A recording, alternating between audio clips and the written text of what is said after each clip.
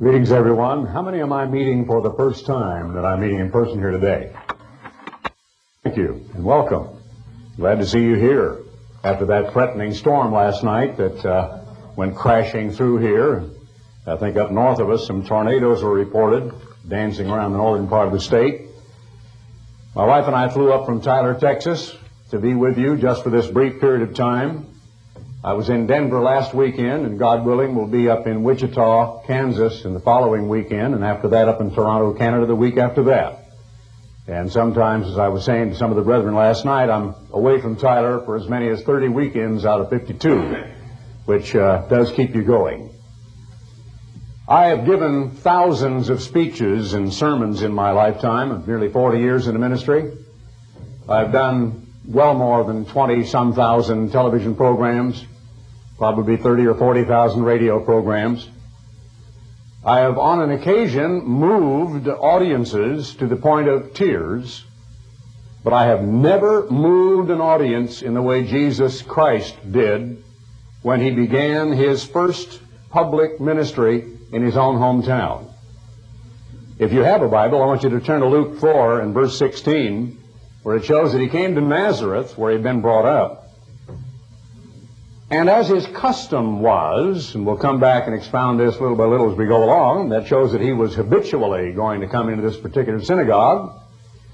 He went into the synagogue on the Sabbath day. Jesus kept the Sabbath and said that we ought to do the same thing, and is called the Lord of the Sabbath day in Mark 2:27. And stood up for to read. Now, the keeper of the scroll, of course, had a very expensive, virtually priceless scroll. The scrolls were laboriously hand-copied on vellum, which was a kind of a treated, pounded, and very thin, almost transparent sheepskin.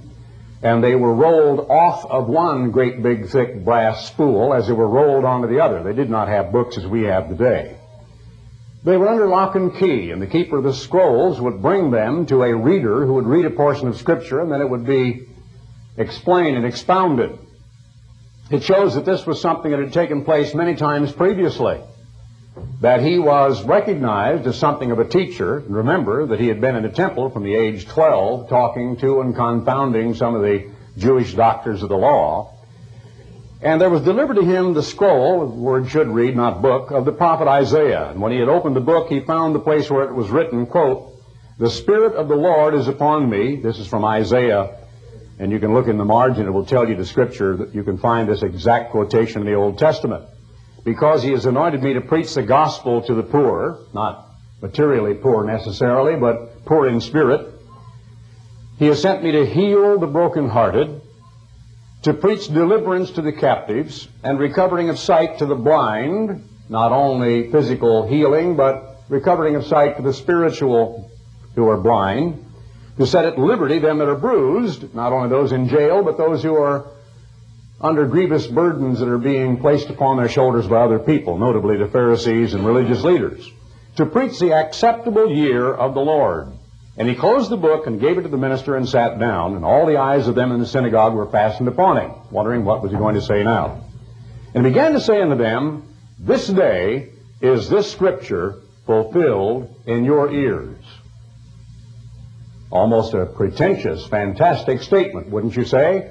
Saying that a portion of the Bible, the only Bible they knew was the Old Testament, was being fulfilled right then and there in that synagogue before their eyes. And all bare him witness, so they all listened, and wondered at the gracious words. His delivery was gracious. It was good. It was kind. It was interesting, scintillating. It was informative. He certainly had the audience's attention. So he was well spoken, which proceeded out of his mouth, and they said. They began to murmur behind their hands. They began to say to one to another. They began to think. And he was able to tell what was in man, as the Bible says, because he had God's Holy Spirit without measure, and he could perceive what was going on as a few turned to each other here and there in his audience. And they said, "Is not this Joseph's son?" Joseph was a local builder, and his son had been with him in the business. Joseph may long since have died, maybe when Jesus was a young teenager, and Christ was now just barely over 30, and he had conducted that family business with the other members of the family for some years. He dealt in site preparation and the building of stone and timbered buildings as they did in that day. And so he was a contractor, not merely a carpenter with a handful of nails and a hammer, but he was a contractor that erected sheds and storage sheds and buildings and warehouses and houses and public buildings and the like. And he said unto them, you will surely say unto me this proverb, physician, heal yourself.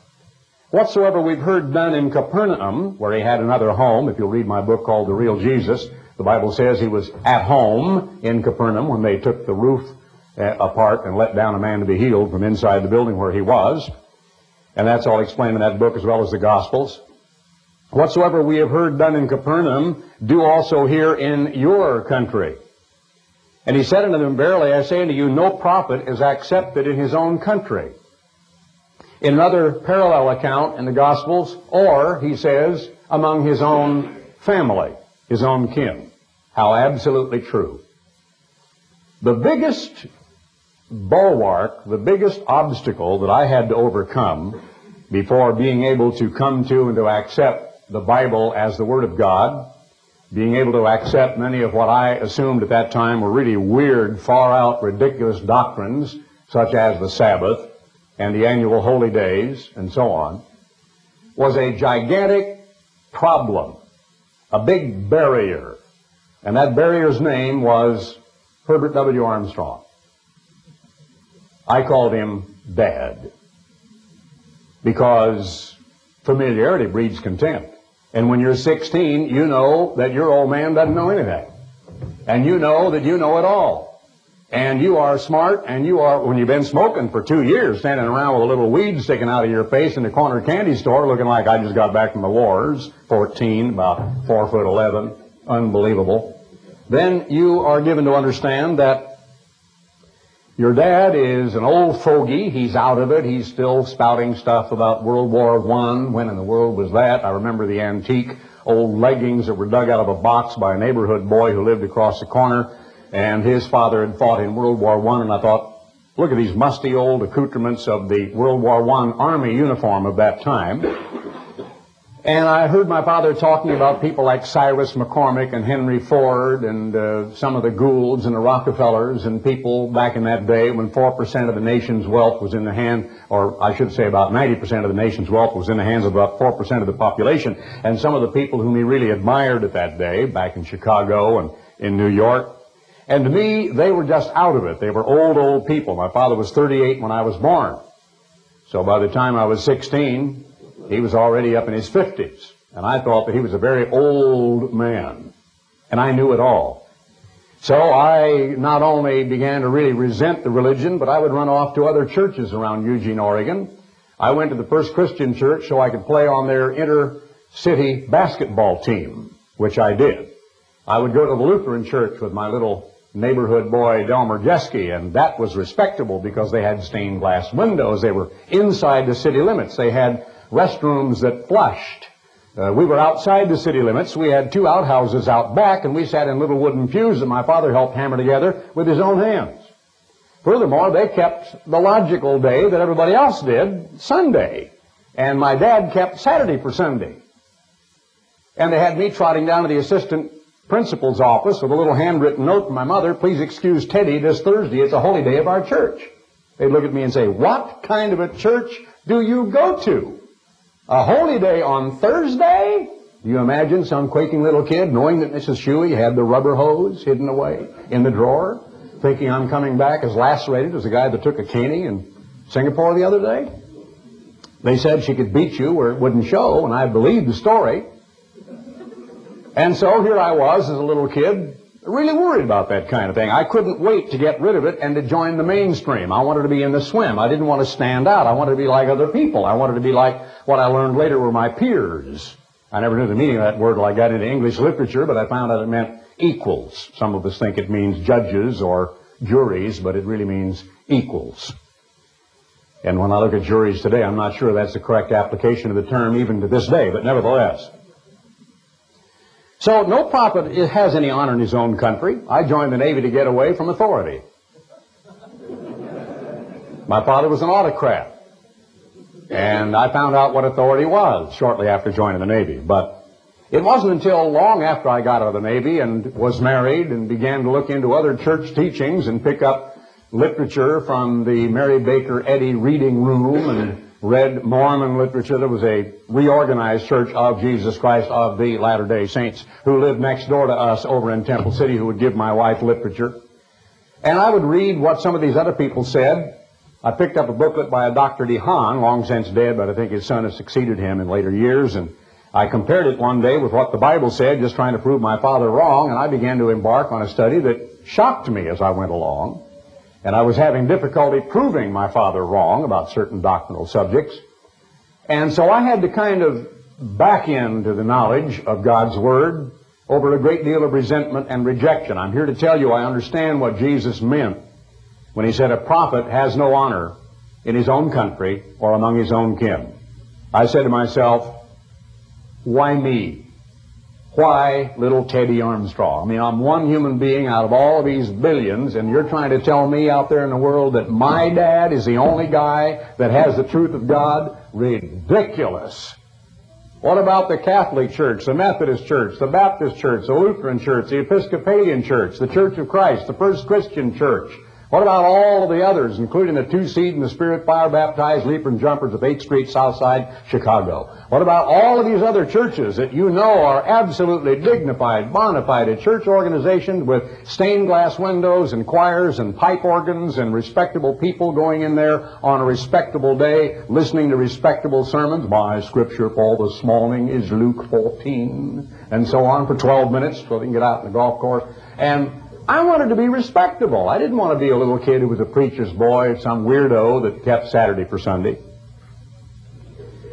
Why do you suppose what happened here took place in such a short period of time that in the beginning, when Jesus began to expound Isaiah, they wondered at the gracious words, but very shortly they began to come up with a tired, dog-eared, old, stupid human excuse. He's one of us, therefore he ain't worth nothing. Right? That's stupid, isn't it? You stop to think about it. The most terrible thing that the Jehovah's Witness organization could say about my father was, he used to be one of us. He never darkened the door of a single Kingdom Hall. He never studied with them. He never listened to them. He never was a member of their church. He didn't know anything about them except what he may have learned in later years by looking at some of their literature to find out what they believed. Was never a part of the Jehovah's Witness organization. But because when he came to the Bible and found certain things out of the Bible, and they had come to the Bible and found certain things out of the Bible, although there were vast differences, there were a couple of three similarities about the immortality of the soul or whatever. So people made that assumption. So the worst thing they could say about him was, Herbert Armstrong used to be one of us. And we are yuck. Therefore, he is nobody. This doesn't make sense when you stop to think about it, does it? You would say, if you were really logical, that the most recommending thing you could say about somebody is, he used to be one of us. He's from our hometown. Aren't we proud? That's my papa over there. That's my daddy. Ain't I proud of him? No, that's not the way it works.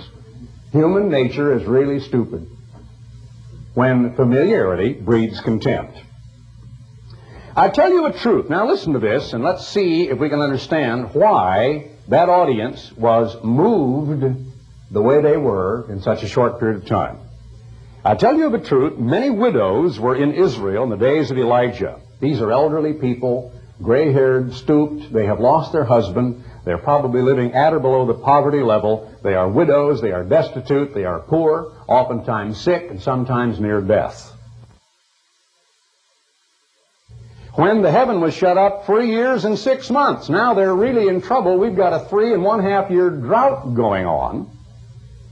These widows are starving to death, and many of them did, and they were Israelites. They were of the house of Israel and the house of Judah. They were home people. They were in that country that we now call Israel today, except it had different borders much larger than it does today. Many widows, not a few, many widows, not 10 or 15 or 20, thousands, were in the nation of Israel during the day of God's powerful minister Elijah, who had the 400 prophets of Baal killed after the incredible, sensational miracle that you read of in 1 Kings 18 of the prophets of Baal leaping around and cutting themselves, and finally God, by a miracle, burning up the altar, the stones on the altar, and its sacrifice in the eyes of every one of them. And there was great famine throughout all the land. But unto none of them was Elijah sent, save unto Sarepta, that's a city of Sidon. The Zidonians were pagan Gentiles, unto a woman that was a widow. What is he saying? Well, let's read the next little statement. And many lepers, not a few, but many, not hundreds, maybe a few thousand. You know what leprosy is? It is a horrible, ugly, disfiguring disease where your flesh kind of turns a sickly, pallid white and actually begins to disintegrate. The tip of your nose falls off, your ears fall off, your fingertips fall off, your feet fall off. The skin actually begins to simply disintegrate from your body. It's a horrible, ugly disease of ugly, running, reddish sores and a white, lifeless pallor to your skin where the circulation in the capillary system has actually quit functioning and you're just sort of dying on your feet. They used to assume many years ago that it was hideously contagious. It is not, we have found out now. It's a result of terrible diet. And it's a result of terrible uncleanliness and, of course, wrong foods, but even then, a lack of proper foods. Many lepers were in Israel in the day of Elisha, the prophet, who followed along after Elijah. And none of them were cleansed. That's what your Savior, Jesus Christ, said to the people in that synagogue. Saving Naaman, the Syrian, a Gentile, a Syrian, an Arab. He was cleansed. None of these other people, these lepers, male, female, child, were cleansed by God's prophet, by God's great mercy, by His healing act during the ministry of Elisha. And they in the synagogue, when they heard these things, were filled with wrath and rose up and thrust him out of the city. Now, I have moved audiences. I have never moved an audience to such absolute mindless anger it turned into a frothing, raging mob, came straight at me. Let me see where my escape is here. There's the door. Tackled me, took me to the ground, tried to take me to the top floor of the building and throw me off. Wouldn't you say that is quite a reaction from an audience who only moments before were saying, listen to these gracious words proceeding out of this young man's mouth. Isn't he a fine speaker? Well, what about that? Now, to begin, if you will go back and read what we read earlier, he is beginning to say, the Spirit of the Lord has sent me to do what you people in the pulpit have not been doing, isn't he? This day is this scripture fulfilled in your ears. To what? Heal the brokenhearted, preach deliverance to the captives, a recovering of sight to them that are blind, to set at liberty them that are bruised, to preach the acceptable year of the Lord. That is pretty stinging when you seem to imply that through all of the years of the proud existence of that particular synagogue, and maybe they even had little representations around that talked about its founder, and they certainly had word of mouth about its original old rabbis who had long since died. They had the proud tradition of how long that synagogue had been there, like a lot of old churches in our country, who will have a picture of the founder on the wall. But it was more than that. Those people, just like many Americans, believed that Israel was God's country. Israel was God's race. Israel was God's nation. Israel was the nation of the Torah, the law. It was the nation that anciently had the tabernacle in the wilderness, which contained the Ark of the Covenant. It had the original, or the second copy after the original was broken, but the Ten Commandments, the rod of Aaron that became a snake. It had the little stone jar in which a sample of manna was contained. It had the book of the law, the Torah, in the side of the ark. It had the oracles. It had the divinely revealed calendar of God. It had all of the proud tradition of the fathers, of the patriarchs, from Noah to Moses to Abraham and Isaac and Jacob. It was the nation of Yahweh, of Jehovah, of Jah, of Eloah, of Elohim, the nation of Jehovah Zidkenu, of Jehovah Rophika. It was the nation of Elijah and Elisha and all of the other prophets. It was the nation of Daniel. It was the nation of the Bible. God's country, and no place else was. Syria was not God's country. Sidon was not God's country. Now, we know, sitting here today, that we live in the United States of America, and I am in the middle of the Bible Belt. That prayer tower over there a few miles away ought to prove that. I am in the middle of the Bible Belt, and you can get on Sunday morning television and watch these guys, and this is the United States of America, and we sing a song, "This is my country," but we sing a lot of songs about it being God's country. And we know that Iran is not, right? We know they are deceived. They're crazy Islamic people who would like to come in here with a machine gun and kill all of us and blast us into bloody ribbons because they hate Americans and they hate so-called nominal Christians. What about China? Are they God's country? Well, you know better than that, no matter what your background is. Methodist, Baptist, Lutheran, Episcopalian, it matters not. You know that China is not God's country because you believe that a Christian country would be the only country which could qualify to be God's country. So Buddhism, Taoism, Shintoism, all the various other isms of China, such as ancestor worship, that cannot be God's country. What about Japan? Buddhism and the ultranationalistic little bent that they put on Buddhism called Soka Gakkai, which is their high priestly Shinto religion, kind of an offshoot of Buddhism, but Shintoism, no, you would not say Japan is God's country. Well then, where would you go for God's country? How about the animists of Africa? How about what's happening in Rwanda and Burundi? It's one thing to shoot a man with a rifle 1,000 yards away. It's another to walk up to him with a machete and hack his arm off while he yet lives. And to brutally hack 200,000 people to bits with machetes, which has happened within the last 3 weeks. While you're living your comfortable life here in Oklahoma, people have died in unspeakable manner that you cannot even begin to believe and don't want to let your mind dwell upon, right? You're not going to say Burundi, Rwanda, Chad, Dahomey, Niger, Gold Coast. You're not going to say that Zambia, Tanzania, or any of those countries over there are God's country, are you? What about Russia, the Ukraine, Irkutsk, Azerbaijan? Are those God's country? No, you're going to say they're all deceived. Those aren't God's people. Do you know that there are millions of people, Methodists, Baptists, Lutherans, Catholics, all, in the United States of America, who believe to the marrow of their bone that this is the greatest Christian country on the face of the earth.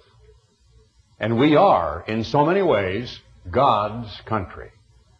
Now, you don't really want to beat that up too fine. You don't want to get that meal ground up too fine, because if you start saying, well, is California God's state more than Oklahoma? Then you got an argument real quickly.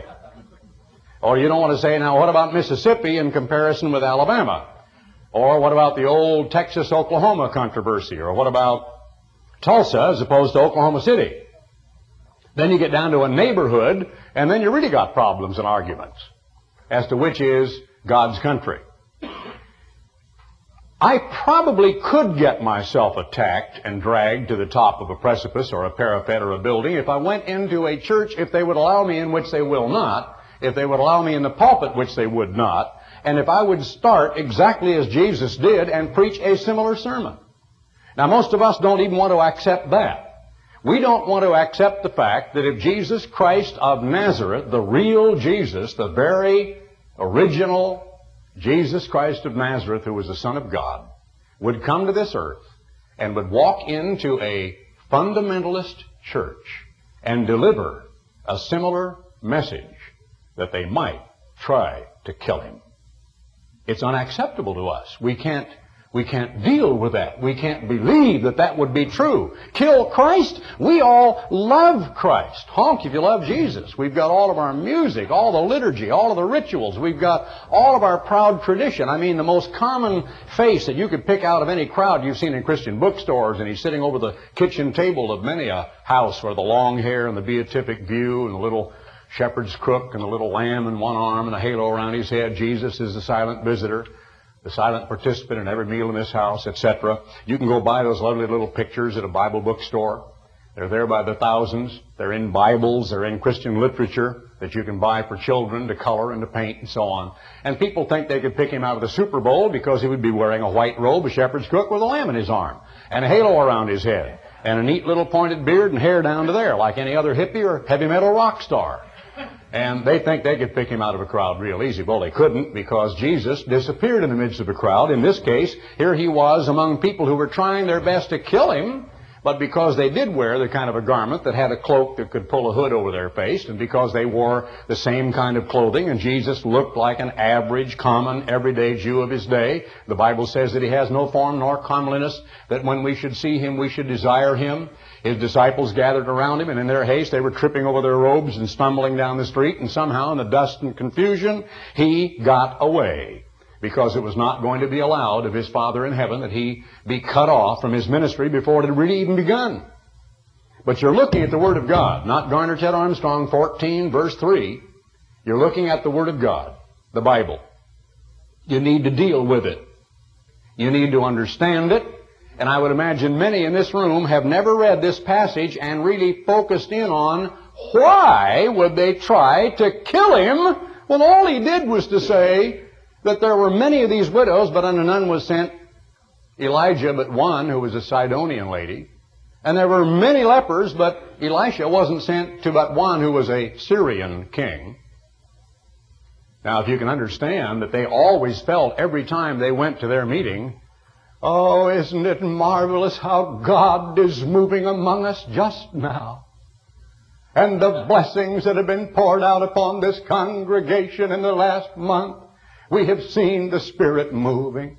We've seen what God is doing. Sound familiar? Tomorrow morning you get a good shot of that, good dose of it. Just get up in the morning and start tuning around the channels with that clicker you got in your hand. We call it a clicker. I don't know why it doesn't click, but it's an automatic remote control. And you will see people, and they go to church, and they believe that's what's happening. And they're sitting there, and they are having a rollicking good time. And over in Burundi, they're hacking off arms and legs and heads. Is God over there? Well, you don't want to really ask a question like that. That's too tough. That's even worse than the big question that they ask on television. And the hospital down there, with all the people in agony and the people who were taken in with blood streaming out of a gunshot wound last night, 24,000 Americans who were shot down in our streets in 1 year only by gunshot wounds, drive-by killings, gang killings. Most of the killings, of course, are inside the home, which is why homicide is homicide, because people are killing each other with everything from butcher knives to steel-toed boots, and not only guns. And you don't want to say that God is in the midst of that. So is God in the hospitals? Is God in the educational institutions? Is God in the Congress? Is he in the House of Representatives? Is he in the White House? Does God preside in the Oval Office? Does God preside in the various industries in the United States? Is God watching over the 7-Eleven when some idiot goes in and slips some kind of a deadly poison beneath the cap of a milk bottle? But he sure is there, isn't he? Inside that church with all those good people who are having such a rollicking good time on Sunday morning. Surely it's marvelous how the Lord is moving mightily among us just now. That was exactly what those people were seeing, experiencing, believing, saying to themselves back during the days of Jesus Christ. And Christ comes along and says, no, this is not God's country. You turned your back on him a long time ago. And every generation since, you have trampled his laws. You have rejected his word. You've thumbed your nose at him and spit in his face and kicked his shins and said, away with you, we want none of you. And so God has cooperated, and he's turned his back, and he's walked away in the universe, and he has absolutely nothing to do with you people. He's not even paying attention to you. You're running around like a lot of dummies and zombies out here, living your life, Tom, Dick, and Harry, taking time, chance, and circumstance, bumbling along into every accidental nuance of life that you can imagine, and then suffering the consequences and wondering, where is God when I hurt? You don't need him when you're feeling well, when you got a fat wallet and a full bank account, you feel good and healthy and fulfilled and successful. The second martini for lunch bunch that goes to Hawaii twice a year to play golf doesn't need God. And people in the big corporate structures of this nation, like the CEOs that are calling down 500,000, 1 million, 2 and 3 and 7 million, like some of them over the big automotive industries, they don't have time for God. They don't need him. But when they get sick, when they're missing half a heart and 1 lung and maybe got a goat stomach, then they need God. They're in the hospital. Where's God when it hurts? Sure, they need God then. But they don't need him when times are good. So Jesus is showing these people that they don't live in God's country, that God's eyes are not upon them, that God is not working among them, and He's not working with them or through them. God doesn't even know them. You begin to get a glimpse of what you're dealing with in this passage? Of what took place in that synagogue nearly 2,000 years ago when Jesus Christ said what He did to His own hometown folks, and they wanted to kill Him? How far do you think I'd get with a bunch of Methodists saying to them what Christ said to this synagogue full of people? Just about the same distance He did. They would hate me. They would want to kill me if I told them God is not working in this church.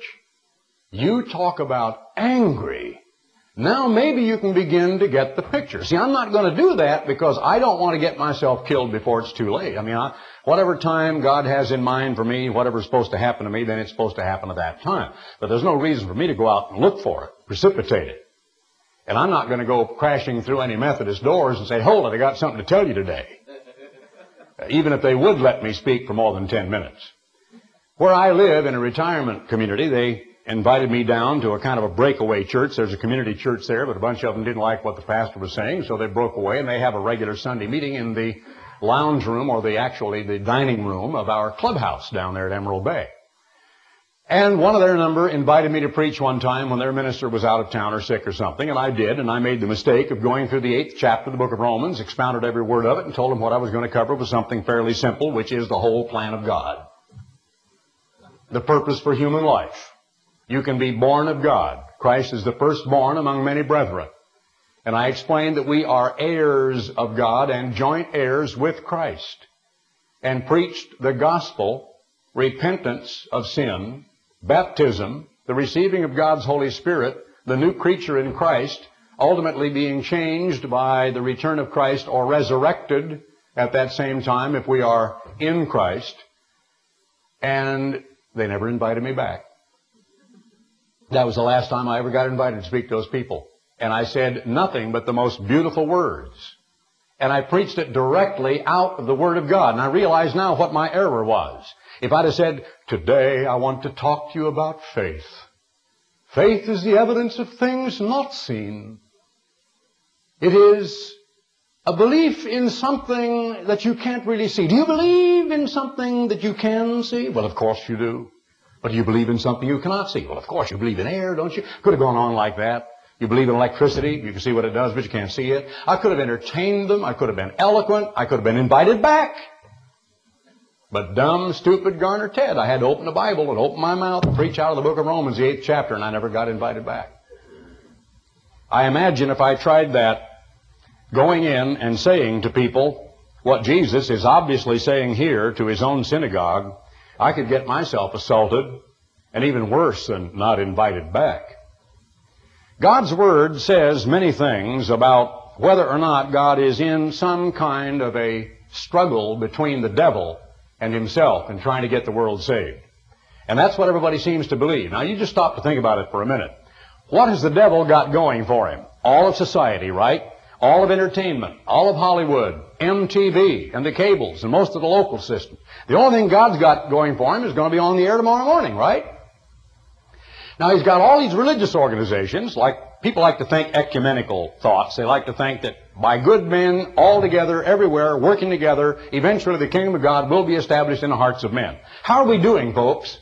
What kind of progress are we making? How far have we come from that day when Cain first slew Abel to the more than 65 wars that have erupted between usually members of the disunited non-nations from the time of the formation of their charter back in 1945 to the time when now America is saying we want our young men to go march at the whims of Boutros, I don't know why they say his name twice, Ghali, the head of the United Nations, and this ineffective, ridiculous organization that has been freeloading on East River overlooking New York, and the United States has paid for the bills all this period of time, has never stopped a war once it got started, short of the desire of the participants to do so, has never prevented a war, and sends young men all the way from Norway, Sweden, Belgium, England, Italy, the United States, or wherever, over between combatants, and lets them get shot at and sometimes murdered and blown up by landmines and killed, but they can't shoot back. And they have no teeth and they can't enforce their will. How far has the world come in its quest for world peace? Where are we right now today? How many of you know about the more than 2 million human beings who perished during the days of Pol Pot and the Khmer Rouge in Cambodia? When the only article I ever even noticed was a little one that appeared in Reader's Digest that talked about straggling refugees coming over into the border of Laos with their actual feet being cut from stepping on sharp bones in the trail where the moldering bodies of people were lying after the Khmer Rouge had killed them. There were demonstrations by the queers, and I love to use that word, and I won't apologize for it, and the simpering, mince-in gays, so-called, and there's nothing gay about them, nothing happy about a gay or a sodomite, and the lesbians and all others. Oh, they were marching, they were sitting on the mall or mincing up the steps of the White House. They want their way. They want to have themselves looked upon as just another minority, like Cherokee Indians or anybody else in the United States, and have equal rights. They want to come down the aisle, Steve and Adam, and get married. One of these days, according to our Supreme Court, some man is going to lead a horse down the aisle and say, we want to get married.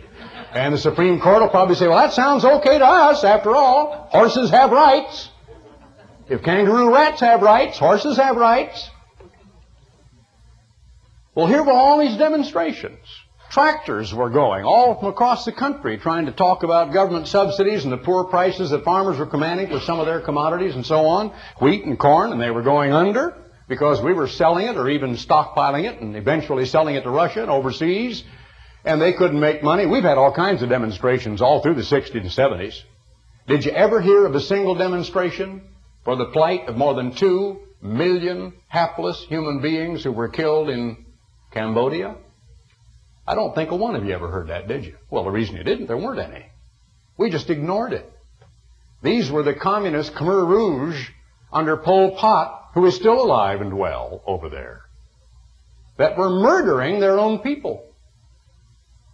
Now, I say to you that the world, as it has disintegrated following the reunification of Germany and the disintegration of the Soviet Empire, and the emergence of more than 15, because many have divided up, of the former Soviet socialist republics into all kinds of nations most of you couldn't even find on a map, is an incredibly dangerous place. Not only does the Ukraine have about 50% of the nuclear arsenal of the Soviet Union with its finger very much on the trigger, but there are nuclear devices, weapons perhaps, finding their way from some of those former Soviet socialist republics into the hands of the like of Iran and Iraq. Now maybe we're, for a temporary period of time, because of our inspectors, which I really don't believe, with all of the subterfuge and the ability at chicanery that Saddam Hussein is capable of, to think that they don't have any secret weapons programs over in Iraq, and they still don't have stockpiles of hidden weapons and hidden chemical and biological weapons and hidden, perhaps, stockpiles of plutonium that can be made into nuclear weapons. I don't believe it for a minute. Now we see that we have a president who is telling the North Koreans, when he was over there parading around, a former anti-war demonstrating, hippie, pot-smoking, non-inhaling guy that got into the White House, and he's over there in the forward lines between the two Koreas, looking across the border at North Korea, making all these saber-rattling sounds. Well, he shouldn't have done it, because the North Koreans are just tweaking his nose and thumbing their nose at us and saying, come ahead. But that's tantamount if you say you're going to slap sanctions on our economy to declaring war. Are we going to go to war under Mr. Clinton? That was asked of Bob Dole this morning. He said, well, I hope not. Yeah, well, I do too. I happen to have been in the first Korean War, and after it was all over, everything was exactly as it was. Many tens of thousands of Americans lay dead. We'd exhausted ourselves economically, and we had done absolutely nothing. The North still possessed the North, and the South was in the South, and ever since that time to this day, we've had to, at the expense of multiple billions and billions of dollars, garrison the South to allegedly prevent an incursion from the Communist Chinese and the North Koreans into South Korea once again. So I'm merely asking the question, how are we doing with all these guys on Sunday morning evangelism? What are they really after? Are they trying to convert the people over in Phnom Penh? Are they trying to stop what's happening in Rwanda? Are they bringing world peace? Are good men working together in ecumenical goodwill in the Spirit of Jesus, gradually bringing world peace? Is the kingdom already here today, like Pat Robertson says it is? If it is, where is it? Where is it? In the hospitals? Is it in the schools with the kids that are carrying guns in there? Is it in the airports? Is it out here in... Where is the kingdom of God? Is it in the House of Representatives? Is it in Chicago, Bedford-Stuyvesant, New York, Brooklyn, Queens, Bronx, Los Angeles? Where is the kingdom of God? Well, people would say it's in the churches. Well, how effective are the churches in bringing world peace? How effective are the churches even as a voting bloc? Remember that one of their number once ran for president and was resoundingly rejected. One of the biggest embarrassments in the history of any presidential campaign I've ever heard of. I think he might have possibly carried 2 states. And there's no reason to mention his name. You all know that. But just where is this kingdom of God that this gentleman says is already here, and all we have to do is just sort of set our minds and set our hearts, and we just sort of enter. Oh, okay. Well, doesn't that give you goosebumps? You can just kind of enter. Well, the Bible tells me in Revelation 2, verse 26, that Jesus Christ said in his own words, "To him that overcometh will I give power over the nations, and he shall rule them, not with a bamboo cane with 4 stripes on his rear end, but with a rod of iron, and they shall be broken to shivers, like a potter that finds a vessel that is no good and has already been baked in the oven and it's defective, and he simply whacks it into 1,000 pieces and shoves it off his workbench and gets on with the next one." Read that in Revelation 2:26. There is the promise at the end of the Christian life. To him that overcometh, I will give power over Saddam Hussein. I will give power over the Israelis, over the Jews, over the Arabs, over the people all over the world. That's what he's saying. He's coming to rule the world. Doesn't say he's going to make you feel good and have a great, good time in church. He's saying he's coming back to rule this world with a rod of iron. You know anybody you'd like to whack 1 or 2 good ones with a rod of iron? I'm seeing all the time that some of our judges, a willy-nilly, weak, lily-livered, spineless jellyfish, are letting these criminals go. We've got all kinds of people locked up in jail for 6, 10, 14, and 20 years for smoking a little bit of marijuana. Same thing our lovely president did. And some of them are in there for having too many of them at one time, maybe reeling around with a handful of them in their pocket, and they're in jail. And there are people that have killed and strangled and raped, including 9 and 11-year-old girls that are out there walking the streets. If you think our judiciary system is exemplary of the kingdom of God is here now, I don't understand what world some of these people live in. I don't know how they can justify that kind of absolute stupidity in the light not only of the plain, clear Word of God, but in the light of what's going on in the world. Now, let me take you to a couple of scriptures people really don't necessarily read in the pulpits of this land very often. In the 15th chapter of the book of Isaiah, he says, verse 7, "You hypocrites, well did Isaiah prophesy of you." And he's talking now to the religious leaders of his generation. To the Pharisees, the word Pharisee meant separatist or apartist. It meant, I'm better than you are. It meant ivory-towered, cloistered. It meant spiritually superior. And they were a sect of the Jews who were supposed to sit in Moses' seat, as Christ said. So they were practitioners and preachers of the Torah and of the law, as well as the Talmud, which was their own invention of a lot of do's and don'ts. "You hypocrites," because they had double standards, "well did Isaiah prophesy," there's that Isaiah again, "of you, saying," quote, "This people draws nigh unto me with their mouth." And oh, if you want to hear some mouthings, watch it tomorrow. Christ says, when you pray, enter into your closet and pray in private, that when your Father who sees you in secret, sees you praying in secret, He will reward you openly. "But pray not as the hypocrites do, for they love to appear in public, praying and making fair speeches before human beings, and they have their reward." What's that? Well, that's getting all goosepimply over thinking, I wonder how I'm looking right now. Well, heal. Oh, man, that's fun. That's wonderful. And that's the only reward they get, is the way they feel while they're doing that. Screwing up their face like an old prune and shaking their hands over a bunch of letters and claiming that they're rebuking the devil and claiming to heal people on television. Absolutely spitting in Christ's face. denying what Christ said, disobedient to Christ, rebellious toward Christ, saying, well, I know you said don't pray in public, Jesus, but I'm going to do it anyway, because it's fun. I love it. So they're going to do it. You'll watch them tomorrow morning.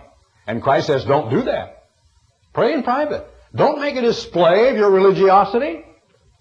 Have it deep inside your heart and mind, and get on your private knees in your private closet and talk to your eternal God in heaven above, where you can confess your sins without the media getting a hold of it. And then he that sees you in private will reward you openly. Yes, their mouth, they honor with their mouth and honor me with their lips, but their heart is far from me. But in vain. Now, how many Sunday-keeping people go to Sunday-keeping churches, and you can name them by the hundreds, and listen to a sermon based upon this Scripture? Think about your religious background and ask yourself, when did you hear a sermon that was constructed around Jesus' words in this Scripture? In vain they do worship me, teaching for doctrines the commandments of men. So it's possible to, quote, worship, end quote, Jesus Christ, to adore Christ, to love Christ, to talk so wonderfully about Christ, to sing wonderful songs about Christ, to have your bumper sticker that says, honk if you love Jesus, to say you know the Lord and you love the Lord.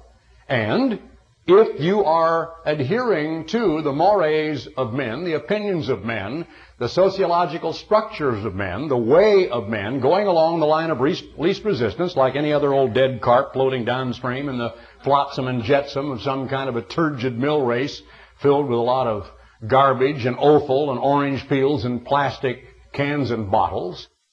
It's easy to go downstream, but it's very difficult to swim upstream against the tide. It takes a lively fish to do that.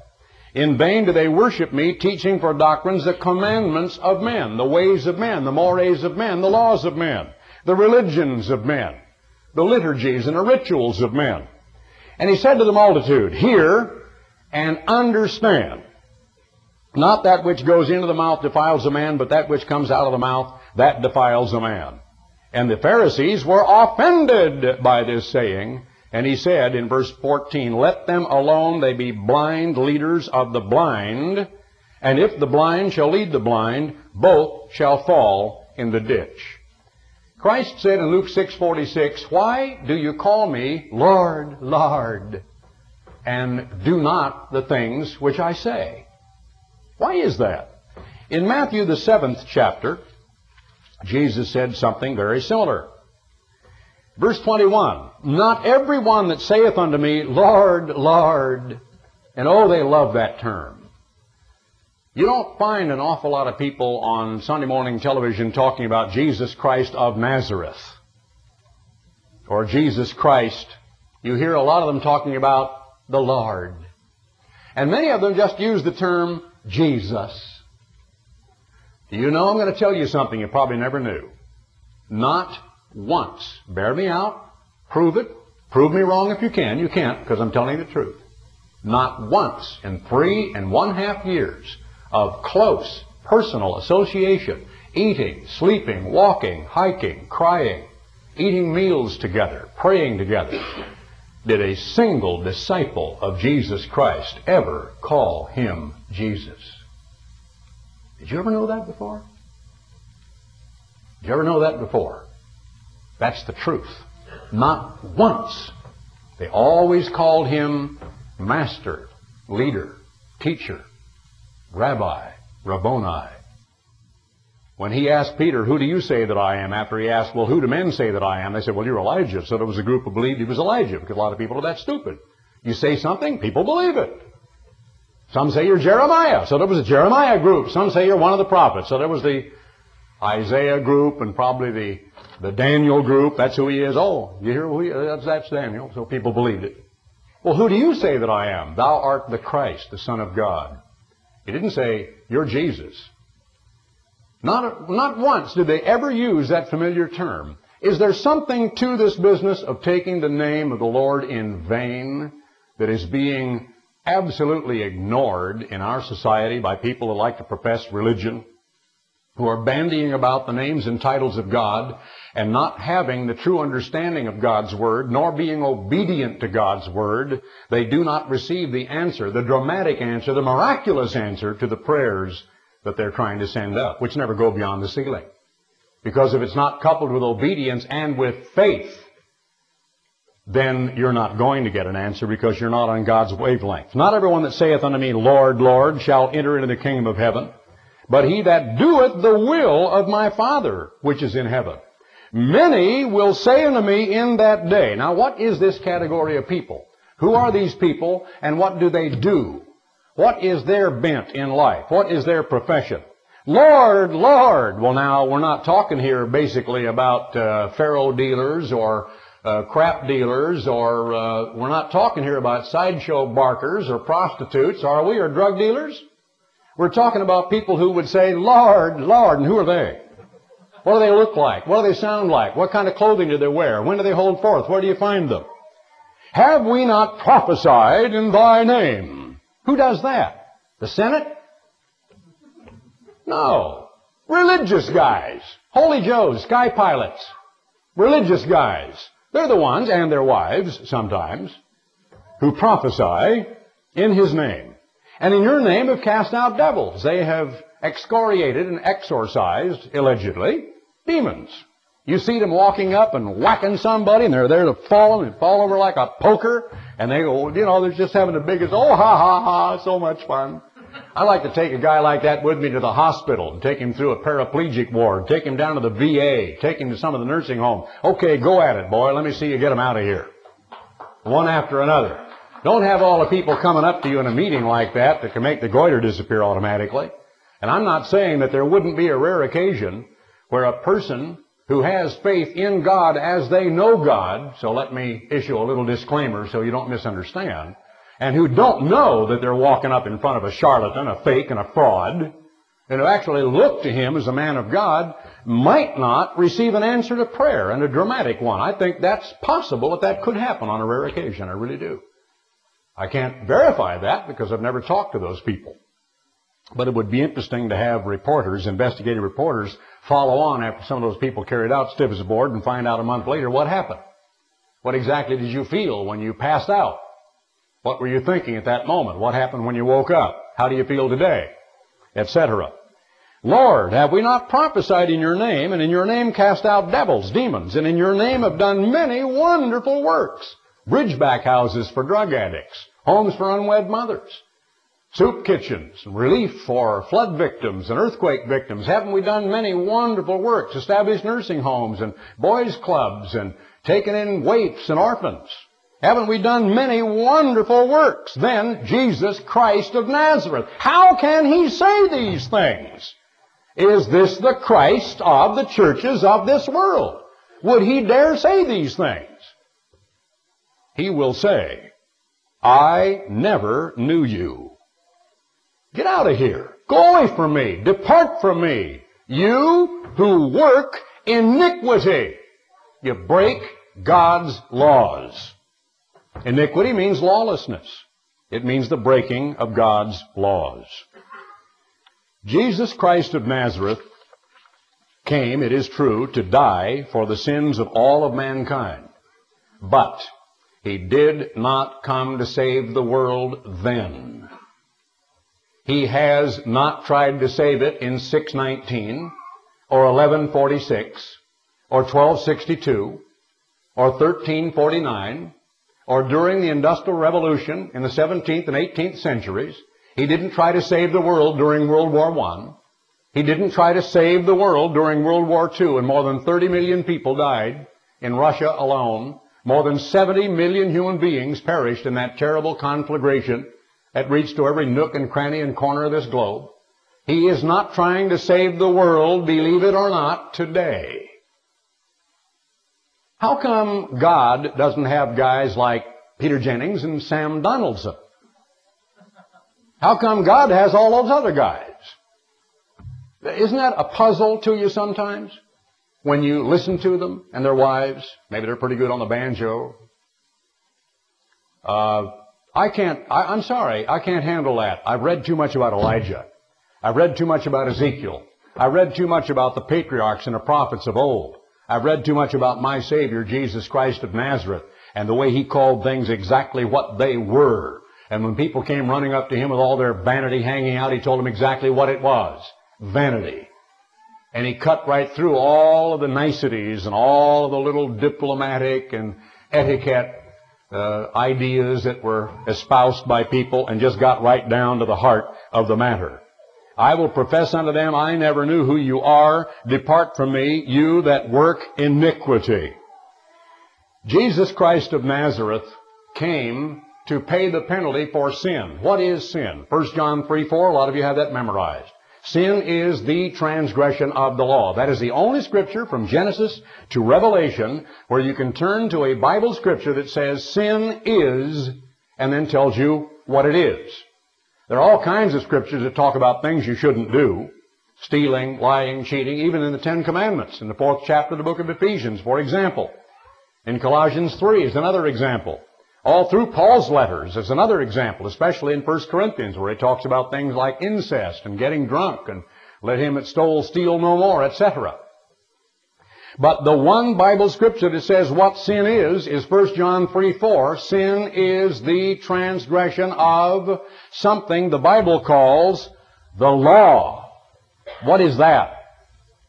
That's the Ten Commandments of God. At the very beginning of the Bible, we read about the men of Sodom were sinners, Genesis 13:13, above all other men. They were rotten, filthy perverts that brought about, eventually, through all of that kind of activity, a disease known as AIDS. It's taken all this period of time for it to gradually generate through the incredible versatility and hardiness of certain strains of virus and bacteria. At the very end of the Bible, in the 22nd chapter of the book of Revelation, we read that there are those who are the keepers of God's commandments who have a right to the tree of life. From Genesis to Revelation, God's 10 commandments are enjoined upon people to keep them and to observe them. My wife and I, when we were coming up here, walked by a man who was handing out a lot of cheap religious tracts in the Dallas-Fort Worth airport. He was standing in front of a big placard that had all the 10 commandments on it. I had to bite my tongue. It was all I could do to turn around and grab him and say, "See this fourth one here? Do you keep that one?" I just didn't have the time, or I would have had a real good time doing that. But I don't like to get into religious arguments. That would have embarrassed the poor man. And he would have had his arguments. He would have had his excuses already. Well, yes, but on Sunday. I think we ought to keep 1 out of 7. He would have all the arguments. Blessed, verse 14, Revelation 22, are they that do His commandments. Who is speaking? Christ. What's the word His mean? God the Father. How do they get around many of the scriptures in 1 John which say that we ought to keep His 10 commandments? Well, because God has allowed the Bible to be written in such a way that they may, quote, be snared and taken and fall away backward, quote, that they seeing should see not and hearing should hear not, neither should they understand, lest at any time they should hear with their ears and see with their eyes and turn and be converted and I should heal them. Can you imagine Jesus Christ uttering words like that? I speak unto them in parables, lest they should turn and be converted and I should heal them. Why? It wasn't God's time. You call someone too soon and you're only left with one choice. You've got to destroy him. Jesus Christ said, the last shall be first. The Bible shows a time of the great intervention of Almighty God by signs that are going to stop human hearts and boggle their minds. People are literally going, it says, to die of heart attacks for the things they see coming upon this earth. There is going to come a time when God, through heavenly intervention, described in the 7th chapter of the book of Revelation, is going to halt all human activity when there are nuclear bomb conflagrations and wars going on all over this world. And He is going to halt it at the very end of the Great Tribulation, which is the time of Satan's wrath and a time of the destruction of many great races of people, and pogroms and the loss of life like we'd never seen before. And He's going to halt all of that activity by divinely revealed heavenly signs. The moon is going to look like it is sackcloth of ashes or blood. It's going to be as black as pitch dark at midnight in the middle of the noon. He's going to turn the moon into blood, and the sun is going to be black And people are going to fall to their knees and begin calling out to God. They are going to do so because they heard a message, but they didn't heed it.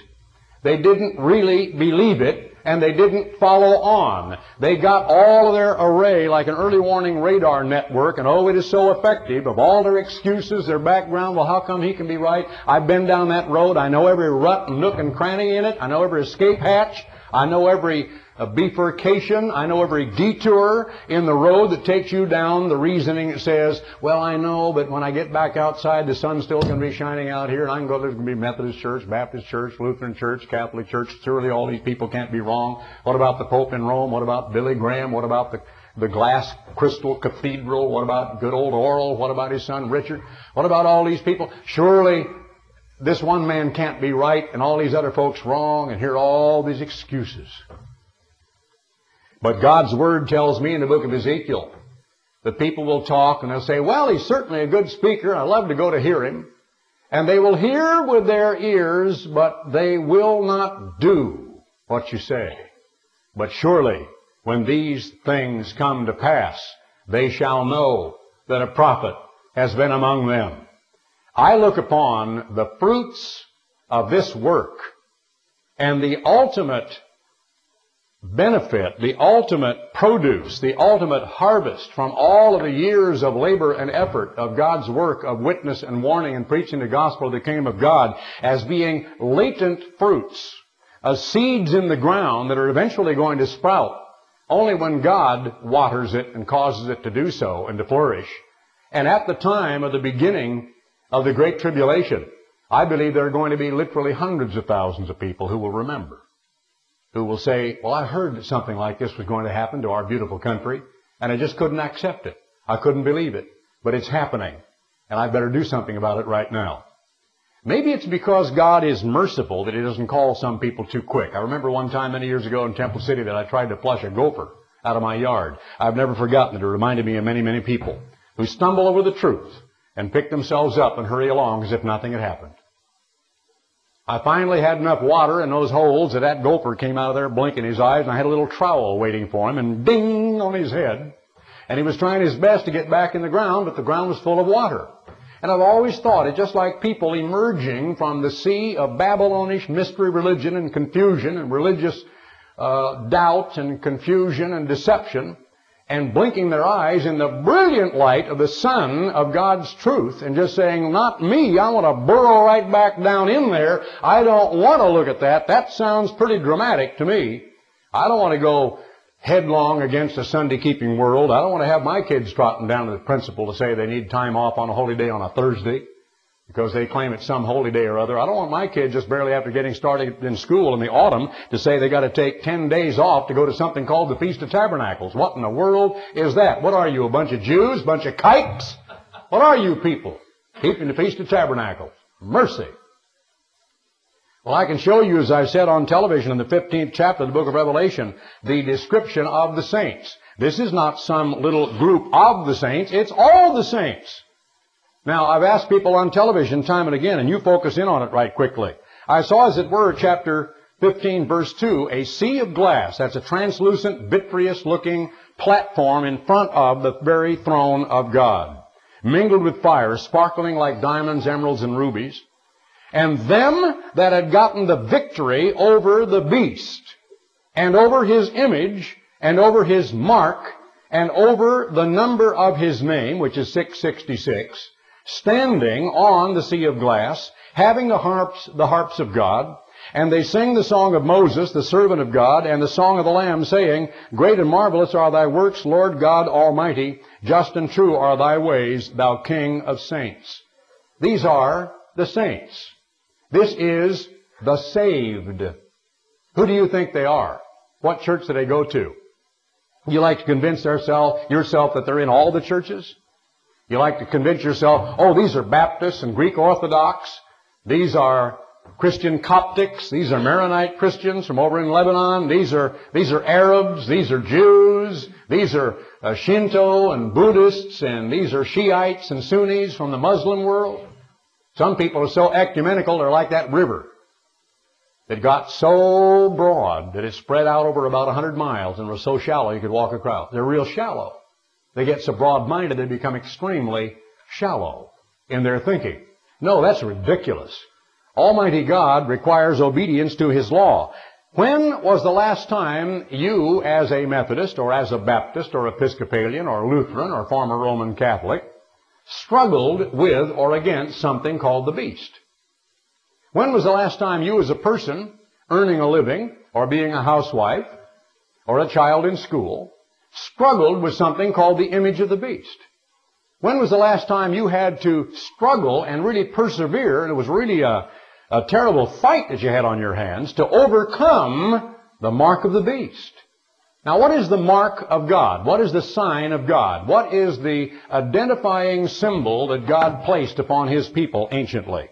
If you will turn to Exodus 31, I'll try to hurry now because I know I'm keeping you a little long. Just a couple of points to make quickly here.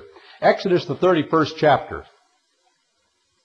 Almighty God very clearly showed that there was one great perennial sign that He left between Himself and His people.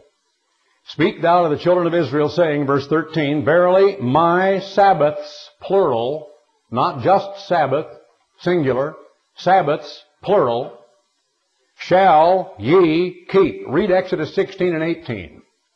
Prior to the giving of the Decalogue, face it, look at it, read it, study it, acknowledge it, believe it. Before the giving of the Decalogue, God exercised His prerogative of the death penalty and put to death rebellious Israelites who would not keep His Sabbath day. The Sabbath day was not inaugurated at Sinai. The Sabbath day was inaugurated at creation, and the first two chapters of Genesis show that God rested on that day and put His presence in it and calls it holy unto the eternal. It is contemptuous under the Roman Catholic and the Protestant Sunday-keeping world. It's hated. It's rejected. It's rebelled against. It's ignored. And Christ loves it. He is its Lord. Mark 2:26 and 27. He is Lord also of the Sabbath day. He said, I have kept my Father's commandments. The Bible said that He set us an example that we should follow in His steps. Who is the God who created and rested on the seventh day? The first chapter of the book of John and the first chapter of Hebrews. John says, in the beginning was the Word, and the Word was with God, and the Word was God. And by Him was everything made that was made, and without Him was not anything that was made, created, or brought into being. He came into His own, and His own received Him not. But as many as received Him, to them gave He the power to become the children of God. And it said, our eyes have looked upon Him, and our hands have handled Him. And it's clearly talking about Jesus Christ, but it's saying that He had a pre-existence with the Father, that He was the divine executive member called the Logos, or spokesman, or executive, who gave the commands, let there be light, let the dry land appear, let the sea bring forth its great creatures, who made Adam and breathed the breath of life into his nostrils and said, hello there, you are red mud, red clay, Adam. That is the one who came to this earth and died for it, because it's only because His one life, which is the Creator's life, that is worth more than all the rest of us put together, could be an adequate sacrifice for humanity. And so Jesus Christ died for His own creation to redeem it, because He loves us. Because we are His handiwork. We're His progeny. We're the prototypes of a kingdom which is a divine family grown great into a great kingdom called the kingdom of God. So He says, the only sign, the Sabbath shall you keep. It is a sign between me and you throughout your generations, that you may know that I am the eternal, does sanctify you. You shall keep the Sabbath therefore. Was this the Jews? No. They were only one tribe out of 13 when you look at the two half tribes of Joseph. It was Ephraimites and Gadites and the people of Asher and Reuben and Zebulun and Dan, the people of Ephraim and Manasseh and Benjamin and Issachar. It was all those other people. The Jews of Judah, or the Yehudis, who are called Jew in the vernacular today as a nickname, were not given the Sabbath. All of mankind was given the Sabbath. There were no Jews when God created the Sabbath. There was only Adam and Eve, the next or that first day before the Sabbath on the Friday. No Jew came along until far more than 1/6 of the history of the human race after that time. What makes you think the Sabbath is Jewish? When Almighty God created it for all mankind, and Christ Himself said the Sabbath was made for man, and not man for the Sabbath. What is the biggest obstacle to you? It's not Garner Ted Armstrong, because you can go your way and say, well, pooh on him. And I won't even know it. It won't bother me. It won't change my salary. It won't change my relationship with my children and grandchildren. My wife and I won't even know about it. You can go out of here and say, what a dumb clod he was. Well, I don't know, he's sure full of the business, you know. Sound like a bunch of pinto beans to me. It wouldn't bother me at all. You know that you can have your ideas, you can have your treasured opinions and your biases. You can think, you can talk, you can beat your gums, you can caterwaul, you can argue, you can disagree. And guess what? The old world's out there, and it's just rolling around. And the moon is exerting the pressure on the tides. And the peoples are running all around right now, just frantic, because Paris scares you half to death if you're in traffic in a cab over there. And they're in Rome right now, and 8,000 miles through from us are people that think they're right side up. And the world's going to go on. You know what the world thinks about your opinions? Nothing. Doesn't change anything. Only inside of you. The only effect it makes is what's going on inside that brain between you and your God that gives you every breath of air you breathe. It doesn't affect anything or anybody else. Now, I'm going to finish by proposing a revolutionary idea to you. I'm going to propose to you that you are sitting in this room today. And if you're a member of the Church of God International, you already know that, because you long since put your hand to a plow that is sometimes a very heavy plow, going down a very long furrow, and you know you've got as we say, a long row to hoe. And you're part of God's work, and you're praying for it and supporting it. You're doing all you can personally to exemplify that work, and you're trying to get involved in bringing people to Jesus Christ through not only your own example, but your words if and when they ask you about your faith, even though you're not asked to go out and knock on doors. But I'm going to propose to you that you are sitting in this auditorium, this room today, in this hotel near the Tulsa airport, as a result of a series of circumstances that are known in heaven above. That there are 24 elders sitting up there who know about it. That there are seraphim and cherubim who know about it.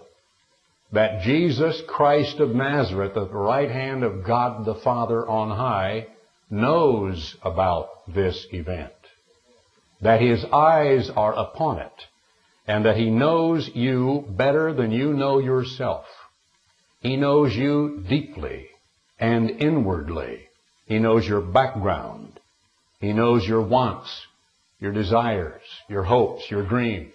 He knows your frustrations. He knows your pain. He knows your anxiety. He knows what you believe. He knows, as God's Word says, your down sitting and your uprising. When you sit down or you get up and walk. He knows where you live. I propose to you that Almighty God in heaven above knows you by your first name. I dare to propose unto you that Almighty God said in heaven above at some time, I want you. Male, female, youngster. And decided to work some circumstances to bring you to hear His Word. And He is saying up there, I wonder what this one individual is going to do with his or her opportunity. Now, don't sell yourself short. Don't deny what I just told you. You may as well deny the next breath you draw. You may as well deny the digestive tract of a mosquito. You may as well deny the way a spoonbill gets vortices to whip up little microorganisms off the ocean floor. You may as well deny that dolphins breathe through an air hole. You may as well deny the rotation of the earth. To deny your existence, and to deny that Almighty God knows about it, and that He has a purpose and a program and a plan that involves you personally, why sell yourself short? You are a vital, precious, once only, never again to be. There will never be another you. You are you. You're the only one there is. And you've got one window of opportunity. You've got one chance to live forever. Now, why in the world would you erect a lot of arguments and excuses because you want to blend back in like that little gopher trying to go right back down in a dirty hole in my front yard and disappear from the bright light of the shining of the sun of God's truth into your heart and mind? I don't want to come up here and be away, and I'm not trying to get your sympathy. I'm just saying, I know I'm doing what I'm supposed to do, but I'm just putting it in that sense so you'll understand what I'm saying. You notice that we didn't take up a collection, don't you? We don't do that. You notice that table full of literature that is absolutely free of charge? Let me also tell you, any of you that held up your hand that I'm meeting for the first time, people who may not even be on our mailing list, people who have received some literature but not very much, people who still wonder about Luke 16, the Lazarus and the rich man, yeah, but what about that? We have a ton of literature, and not a bit of it is coercive, not a bit of it is trying to pull the wool over anybody's eyes. We urge you to get out your Bible, open it up, look at each scripture that is referred to, check it, and find out if it's true. We have perhaps more than 1,000 sermon tapes on hundreds and hundreds of subjects. And if you have any particular problems, any questions in any remote area of your life, private, personal, spiritual, philosophical, political, moral, whatever, please let us know. Give us an opportunity to fill that void, study it, look at it, and then if you decide it's not right, I don't believe it, fine. Go your way and take whatever lies in the future, but don't sell yourself short.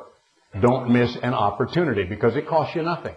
The literature's free, the tapes are free, and if there are any questions at all that I've touched upon, you say, well, that doesn't sound quite right to me today. What about the Sabbath? Some of you may not be observing it. Some of you may still work most of the time on this day. And you don't know that Almighty God says that breaking the Sabbath is absolutely the same as murder. It's absolutely the same as taking God's name in vain, coveting, lying, whatever. It's on a par. It's one of the 10 commandments. And God can absolutely prove it to you. If you want to go back and look at some of the greatest research on that subject, get Samuele Bakioki's book From Saturday to Sunday and look at the original papal encyclicals and bulls. That's a good name for it.